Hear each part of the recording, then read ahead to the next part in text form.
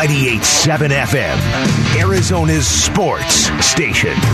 Bickley Blast.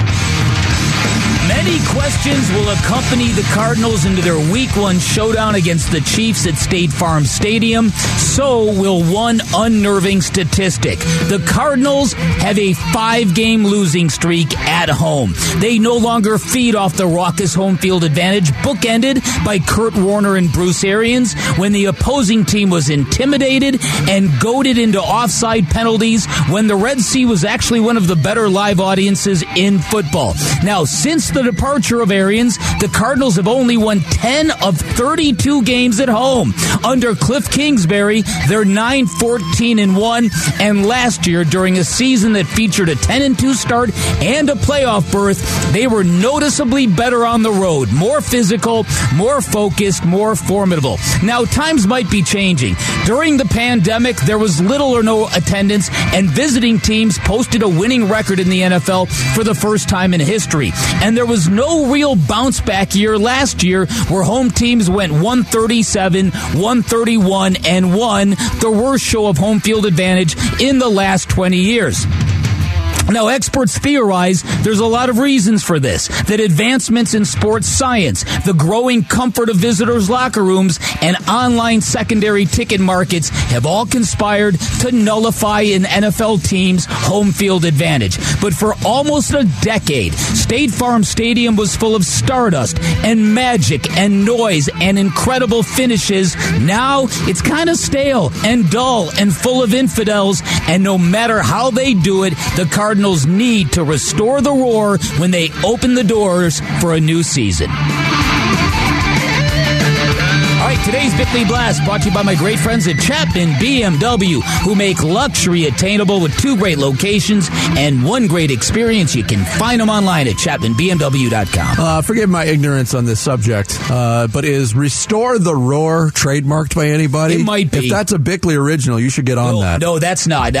Well, maybe I should, but I think I've heard that somewhere else. Probably somewhere Phil Jackson's got a patent on it. Hey, Pat Riley? Pat Riley, right, one of those guys. One of those guys. Man, I knew it was different at State Farm Stadium, but to hear you lay it out, 32 games and 10 wins? Yep. Yikes. Yeah. There was a time when Bruce Arians was the head coach where one of 2 things was guaranteed. The Cardinals were going to win their home games, or they were going to play a damn exciting game that ended in a loss, or play an exciting game that ended in a win. I had no idea how in bad the it's 4 been. years since it's been that lean at home. And again, we're also talking about a couple of lean years talent-wise with Josh Rosen. Well, that was 1 year. But we're also talking about a couple of bad years in there. But the point remains. Last year, in the midst of what was a really good season, the team was noticeably worse at home. Mm-hmm. Anybody with eyes could see it. And there was a time under BA when he kind of willed the home field advantage into being, where he basically told his players, I will not tolerate losing at home, baby. I want 8-0 every year, baby. And guys would just kind of like rally around that. And again, there's a larger topic here, and people have actually, done studies on this and debated this and written about this, and are all the advancements in technology and science and health and nutrition and all this stuff, is there stuff out there that helps teams negate traveling? And the answer is yes. And for instance, Ron Rivera cited a study once that we found out that if you're traveling to Denver or places of high altitude, that it affects you less in the first 24 hours. So our new plan is, if we ever play in Denver, we're rolling in there Saturday night before a Sunday game. Really? Yeah, we're not rolling in Saturday morning. We're not rolling in Friday. We're getting in Saturday night. So it's little stuff like that have helped teams unlock the obstacles of playing on the road, but still, at some point in time. And the online secondary ticket market is also a very big deal, because we've seen that here. Brutal. Just absolutely brutal. Mm-hmm. And it's become a thing where people buy football tickets as investments, not as fans. Yep. Which is discouraging, but it's understandable. Yep. Because there's you can make your money back very, very easily. Yeah. It's like I read a story yesterday that blew my mind. People, forward-thinking people, financially, In other words, guys not like you and me, Vinny. The rich people. Right. Hey, I've got some money under my mattress. What are you talking about? There's been a spike in Glendale home sales by people who are buying a home just so they can rent it out for the Super Bowl. Really? Yeah. Right. See? Right. We never have these thoughts. BRB. I got to go buy a house. I got to go buy a house in Glendale. See ya. Yeah, right. So that's brilliant. So I think in no wonder why I'm going to die in a rental. Vince, you and me both. Feeling that so hard right now. So sad. I'm gonna if I don't die here at work. So to me, it's all changing. The how hard it is to win on the road. It's not as difficult as it once was for a lot of reasons. But in the right setting, the right home field advantage can give your football team a great advantage. Look at what that great home court advantage did for the Phoenix Suns. You've lived it. Yes, I mean, you've seen it both ways as the PA guy. To me, it's not about the fans creating the environment. The team has to set the standard, and the fans follow suit, and then they work in concert from there. This is going to be a storyline next week, so good on you for getting ahead of it on today's blast. They're going to talk about this. It hasn't been talked about a lot because, it's looking forward, it's roster construction, but it starts for real next week, and you got a real tough first opponent coming in here. Yeah, no doubt about it. So the good news is that I'm sure it's on the minds of the Cardinals. Hey, we have to reverse this trend. The bad news is there's only 5 Super Bowl contenders that are coming to Glendale this year, starting with the Kansas City Chiefs. The Rams, the Bucks on Christmas. The Niners, and the Chargers. The Chargers. The Eagles are going to be tricky. The Eagles are good. The Saints could be good. Saints could be good. You don't know what you're going to get from Bill Belichick and the Patriots. Yeah, right. I mean, the only one that looks like a gimme is Seattle, but, that neon green comes to Glendale, and all of a sudden they turn into superheroes. You never know if you're going to win. Right. That is a rough home schedule. It really, really is. It's this is and that to me is kind of the more high profile games you get in that building. Unfortunately, it leads to the more mixed audiences because the marquee games are the ones that sell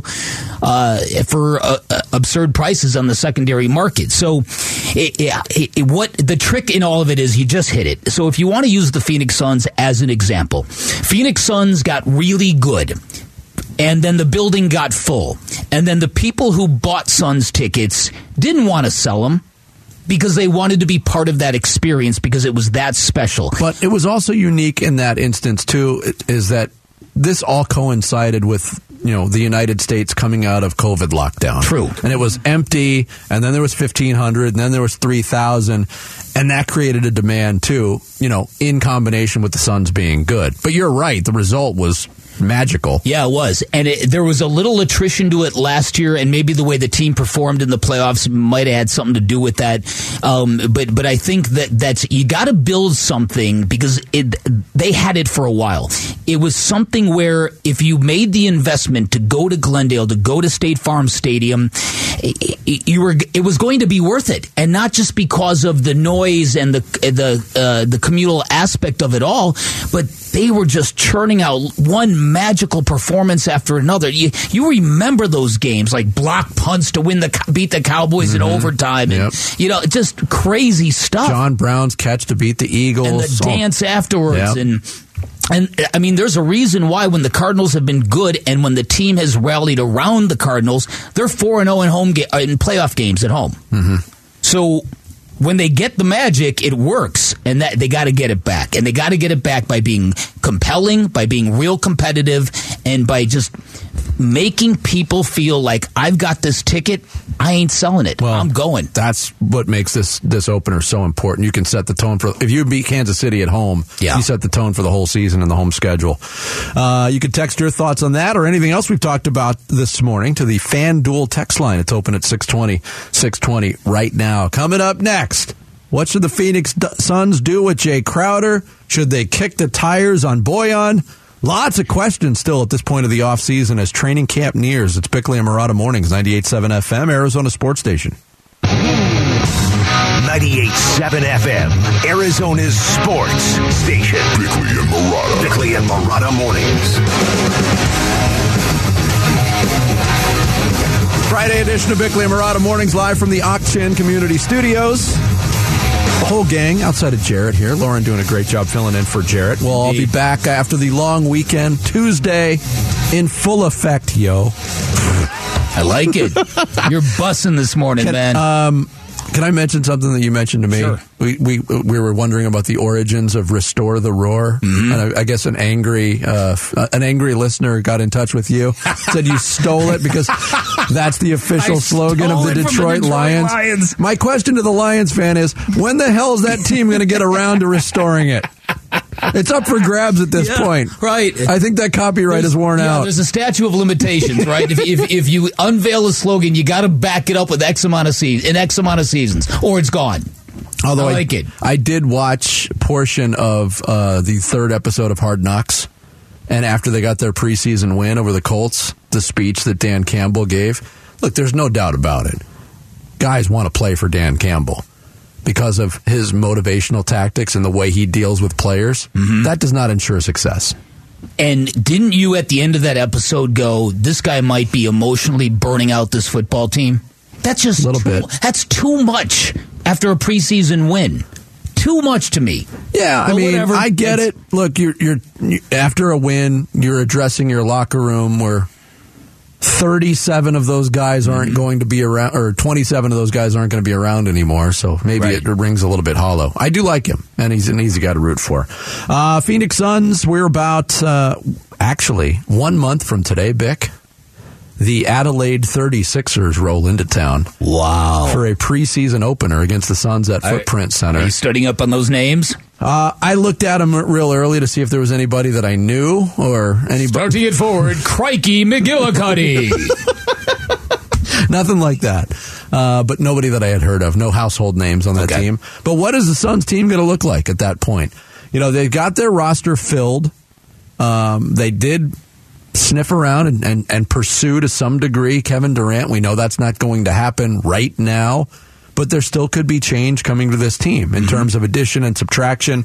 And I think on the subtraction front, you have to start with the Jay Crowder question. We kind of talked about it yesterday. Jay Crowder, again, continuing his cryptic activity on social media, which led to him pulling his whole Instagram account down. But also pinning a tweet on Instagram before he did that suggests the Miami Heat trade for Jay Crowder and bring him back. Nobody seems to know the origin of Jay Crowder's discontent. I think it might have to do with a contract extension. I mean, that's usually what it's based on, right? Yeah. I mean, enough time has passed from a painful playoff exit where you think they'd be over that. Maybe it's the constant chatter of, wow, the Suns need to upgrade their 4 position. I'm not going to sit here and bash on Jay Crowder. I like him as a player. I liked what he brought to other teams before he became a Phoenix Sun, and I like what he's done as a Phoenix Sun. But can they upgrade that position? I believe they can. Yeah, yes, and I'm right there with you, and I also think that it's not a bad strategy to kind of move off the Kevin Durant thing. I know, listen, I know how appealing it is, and I know how we all felt about it when the news first dropped. It was very flattering that Kevin Durant chose Phoenix, wanted to be in Phoenix. It's something we have not really been used to over the course of the last few decades when we begged guys like LaMarcus Aldridge to come to Phoenix. So to me, I think that a good portion of this fan base has moved on from Kevin Durant. And I'm saying this anecdotally. I met a very successful guy yesterday. Just ran into him. He sits on the floor at Suns games, and I said, "So where you at in Kevin Durant?" Said, "Don't want him." And I bet you it's more than 50% at this point where Suns fans, after all the drama, after all the backlash for Kevin Durant. I mean, just recently, Charles Barkley and Shaquille O'Neal were willing to call his career an unmitigated failure. Yeah, because he's abject failure is the word that Charles Barkley used on this radio show. Yes, and in terms of leadership. Yes, well, Shaquille O'Neal called his career that because Shaq said, if you're the guy and you never win a title, that's a failure because that's what you have to do as the guy. Now he's won it as a guy, but not the guy. So I think you throw it all together, and you throw in this team's love affair with the youthful innocence of the Suns' young core, and it's interesting to me that as of right now, it seems public opinion is siding on no, we'd rather have this than that. Yeah. Now maybe that's just in the moment stuff. Maybe. I want to go back to what you just said about Kevin Durant, the guy as opposed to a guy. The consensus on Kevin Durant's time was that he joined a ready-made team to win a championship and blended in very nicely. Mm-hmm. But it's not like, it was Steph Curry's team, and it still is Steph Curry's team, even after Kevin Durant's gone. But I don't know if it's fair to call him just a guy. When in that span, that team won 2 championships, and both times Kevin Durant was the finals MVP, that's more than being a guy. And we talked about this past basketball season getting the finals MVP, another level of validation for Steph Curry. Why did that not apply to Kevin Durant? Because it wasn't an 82-game phenomenon? Yeah, and I don't want to be in the business of defending Kevin Durant. You're right. Some of it's not fair, and some of it is, because he is a terrific basketball player. I just think there's a level of entitlement that the thing that a lot of people do not like in NBA players, he takes to the nth degree. And again, yes. I know that LeBron started a lot of this, but KD has really kind of made a cottage industry out of, hey, look, I'm doing me. I don't care about you. I do me. And LeBron got a lot of vitriol for it too, but the fact of the matter is LeBron James never has demanded a trade. He's hopped around via free agency. Right, true. What Kevin Durant did turned a lot of people off. And I think this year, what we see from Kevin Durant is going to be one of two extremes. Mm-hmm. He's going to report to camp and be as petulant as ever and as difficult as ever to try to ensure that he's out of there in January, or he's going to file away what everybody's saying against him and use it as fuel and absolutely light the league on fire. Could happen, right? Yeah.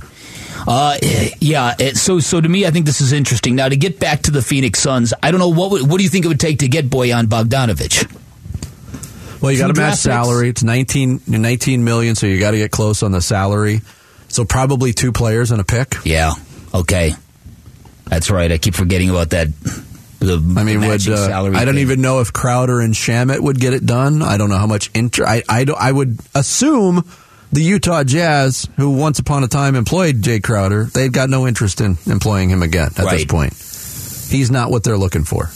Except now they've got a different guy building their team. And they have that, and they have an expiring contract. Should they want to go down that. Utah's attraction to Jay Crowder is the expiring contract. Right. Yeah, that makes sense. I would be in favor of that. I do think that's one piece this basketball team needs. It's not the biggest need, but I think if you were going to target 3 things the Phoenix Suns need, they need another reliable 40% or higher 3-point shooter. Bogdanović is very close to that.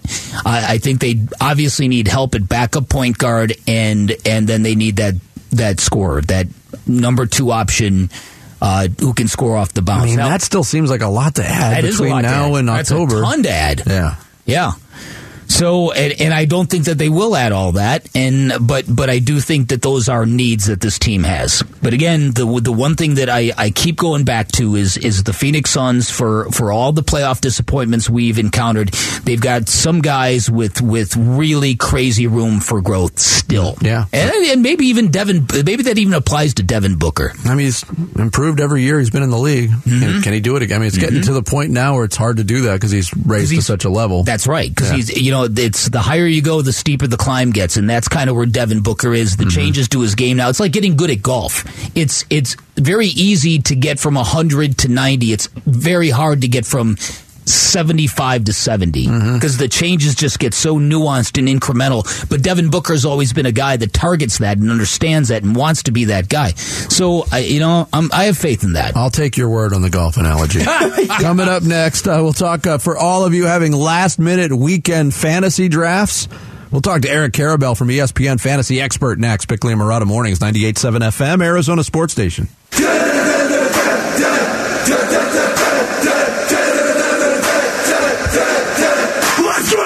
Bickley and Marotta Mornings, live from the Auction Community Studios. here on this Friday. You know football's getting close when we have our next guest on to talk fantasy football. And lots of drafts to happen this weekend, I'm sure, with the long weekend. From ESPN, Eric Karabell joins us here on the Arizona Sports Line. Eric, good morning. How are you?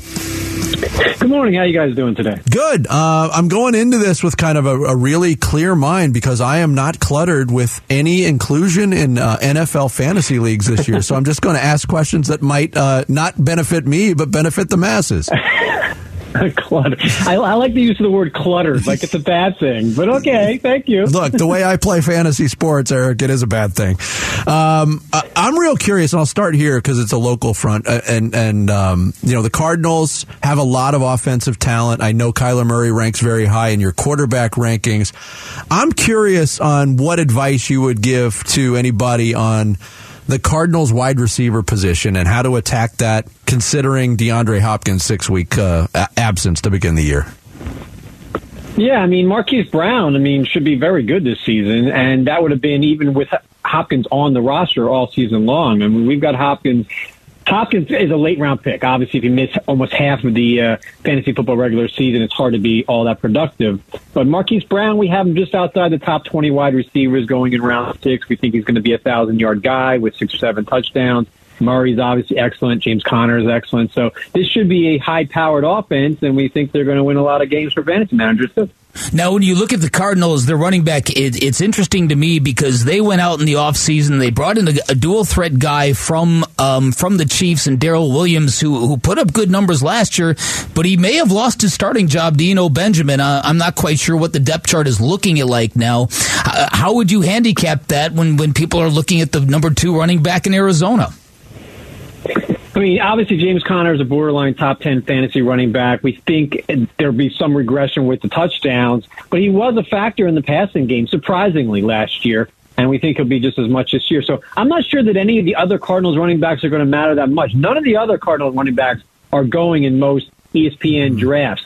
I do think that Benjamin is interesting, and I think they want him to surpass the veteran Darrell Williams and be something there and catch some passes on third downs. But right now, I still think Connor's going to be a 3-down back. He's obviously going to get every goal line touch, so he's really valuable. I think Benjamin would be the guy I would like to have in a deeper league. Yeah, Eric Karabell, ESPN fantasy expert, our guest here on Bickley and Marotta Mornings. I'll ask you one more Cardinals positional question, because for the first time in forever, Eric, the Cardinals are going in to a season with not one but 2 guys who could be effective in the passing game from the tight end position in Zach Ertz and the rookie Trey McBride. How do you stack those guys up at the tight end position?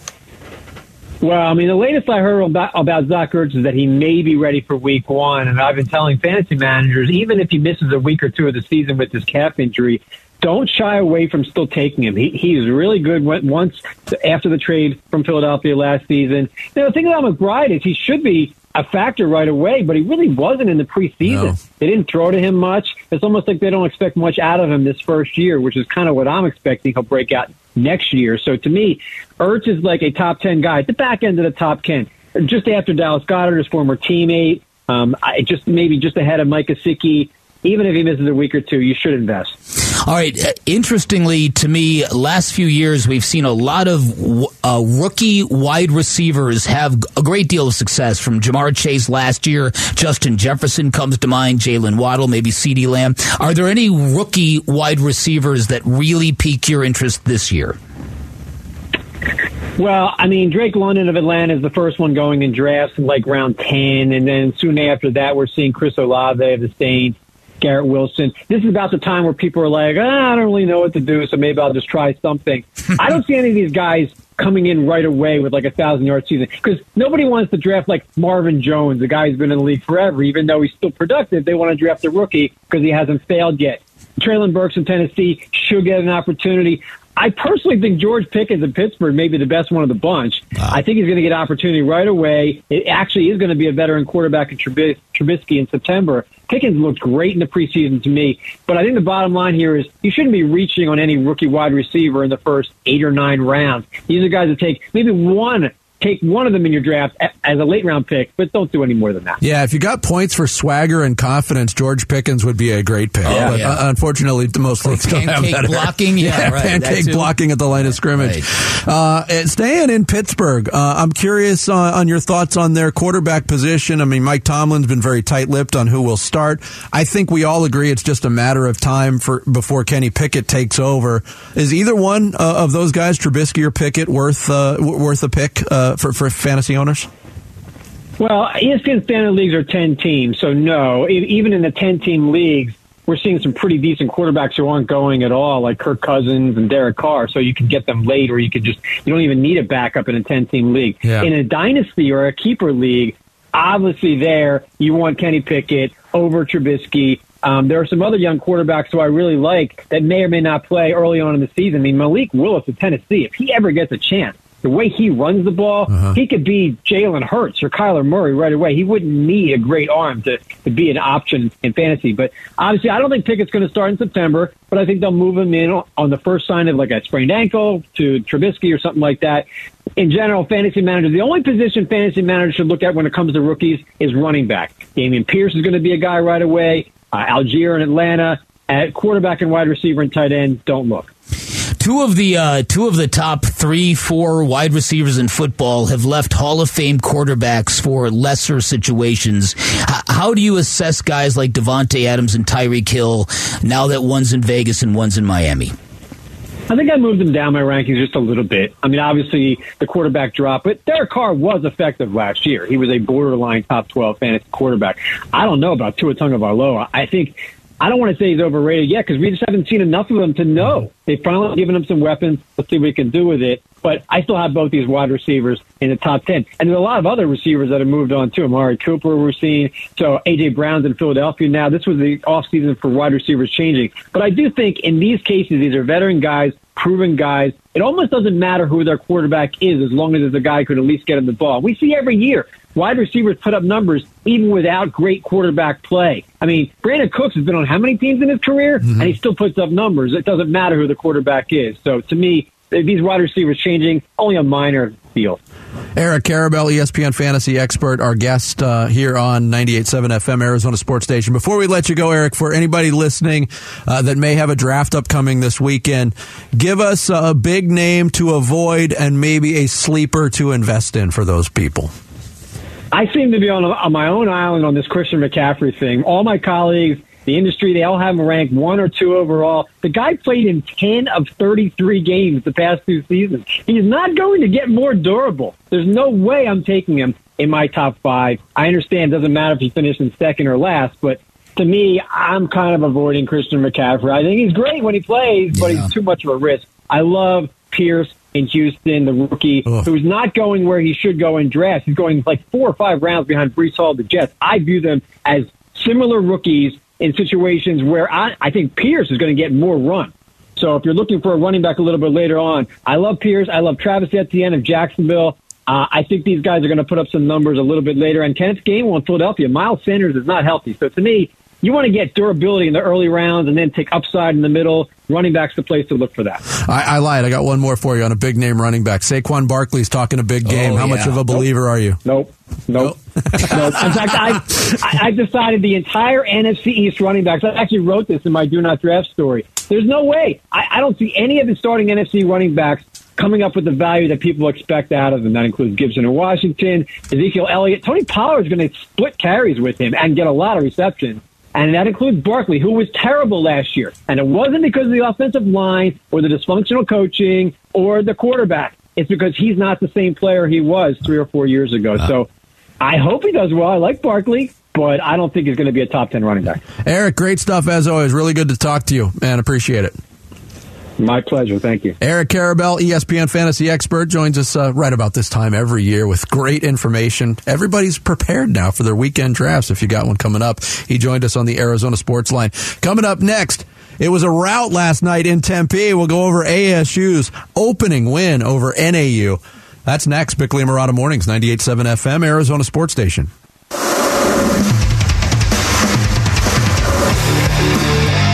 98.7 7 FM, Arizona's sports station. Dan Bickley, Vince Marotta. Bickley and Marotta mornings. It was a game where we went in with the mindset of trying to run the football, and we accomplished that. We missed a couple big pass plays, and then in the second half, we settled for too many field goals. Now, we have a freshman kicker that I thought made all of them, which was good to see. We scored 2 touchdowns on defense. They get called back. So it's one of those games. There's a lot to learn from it. But I thought, we can hold the team to 3 points. That's always a good night for defense. And when you can run the football, that's also good for offense. But there's a lot of things we still have to work on. Herm Edwards, head coach of the Arizona State Sun Devils. His team opened up a little bit slow. 3-0 game after one quarter. They turned on the Jets in the second quarter. They end up beating NAU 40-3. And as we talked about earlier, I don't want to call Herm's comments there nitpicking. Yes, they did have 2 pick sixes nullified by penalties. One nullified an interception. Yeah. One was post, change of possession, so it only nullified the touchdown. But defensively, what they were able to do, NAU came in with a guy in Daniels, their running back, who I think was 6th in FBS or FCS last year in rushing, had over 1,100 yards. Wow. He had like 11 carries for 12 yards in this game. For a lot of new members, and a lot of guys flashed. The guys that you thought would flash at the linebacker position, Kyle Soley was all over the place. Merlin Robertson was all over the place. But those guys on the defensive line, which took a hit when Matus is out for the year, I thought it was a huge loss. They thought they were going to get Jermaine Lole back. He transfers to Louisville. But those guys, and the transfer Silvera from Miami, I thought he flashed. There was a lot to take in terms of positives for ASU. Admittedly, going into a game next week at Oklahoma State that's going to be a lot tougher. Oh, yeah. You're going to deal with some probably pretty gnarly weather and humidity at that time of the day at Oklahoma, and a much better football team. Well, it's going to be a game, really, that it can be a launching pad or it can be a reality check. It's going to be one or the other for ASU. There was a lot I liked that I saw last night. Like you said, I think that the transfer portal gets stigmatized because it's come to symbolize just the yucky, transient nature of college football, where there's nothing but moving pieces everywhere you look, and it's hard to it's almost impossible now to get a team and realize, okay, this is going to be our team for 3, maybe 4 years.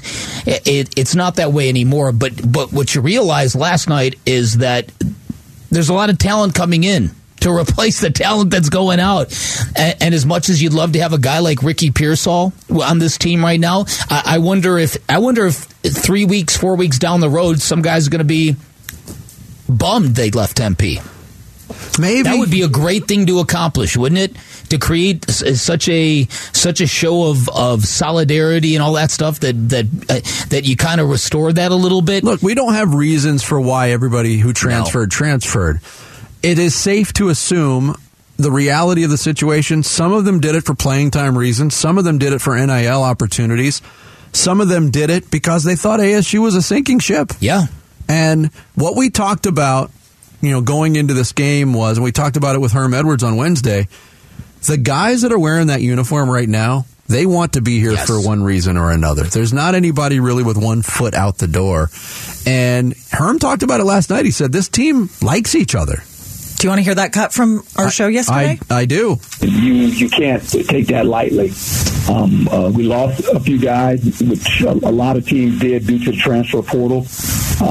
But we also gained a lot of guys that wanted to come here. So I think it's a unique situation now in college football all over the country. I mean, that's what you see. You see, different guys going to different teams and different conferences, and that's going to be the way college football is going to be looked at. 2 days ago, not yesterday. But he said, we don't take lightly that the guys who are here want to be here. Yeah.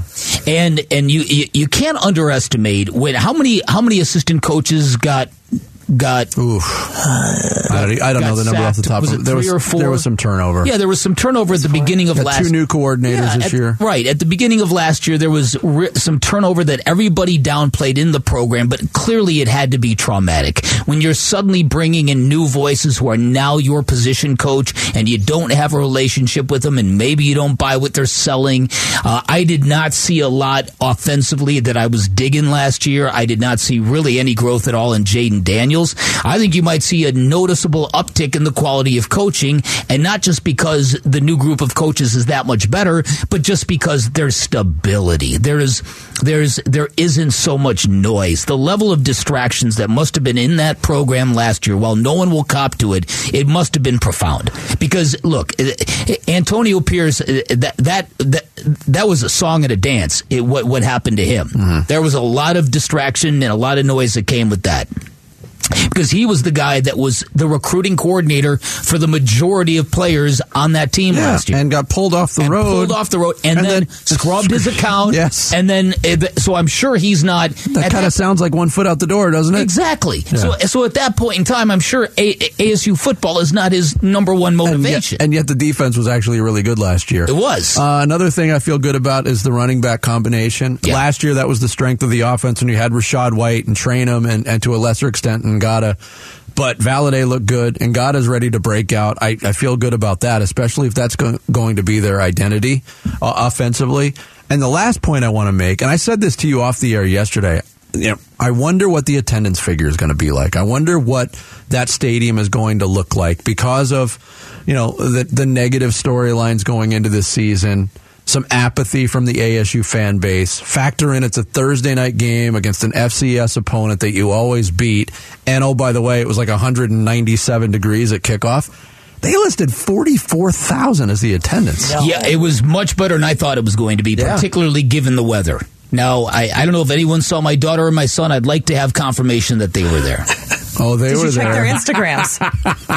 You don't have the tracker on their phones, the family app or whatever it is. Their mother does. I don't. Well, just ask the wife then. Were they at the game last night? That's right. Just give them a pop quiz. It was better than I thought. But again, I do know this from talking to my daughter. The first football game of the year is a social event. Whether they come back for a second game remains to be seen. You got to show up in your cute outfit, your little torn shirt, your little denim skirt. Yep. Girl, I went to college once. I remember. Whether or not they come back for the second half is also. That